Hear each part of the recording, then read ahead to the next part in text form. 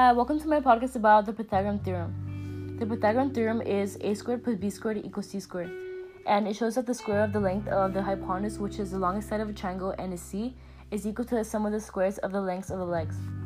There are Pythagorean triples, which are sets of three positive integers that satisfy the equation a squared plus b squared equals c squared.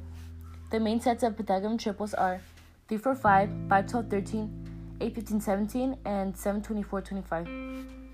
The integers must be placed in a squared plus b squared equals c squared correctly, or else they won't satisfy the equation. For example, for 3, 4, 5, 3 is a, 4 is b, and 5 is c.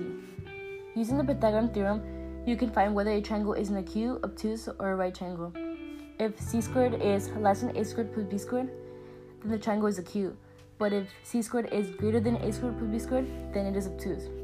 If c squared is equal to a squared plus b squared, then the triangle is a right triangle. For example, let's say you want to classify a triangle that has the side lengths of 6, 8, and 10. 10 is the longest side, which means it is c, so you do 10 squared, which gives you 100. Now you do 6 squared plus 8 squared, since they are a and b, which gives you 100.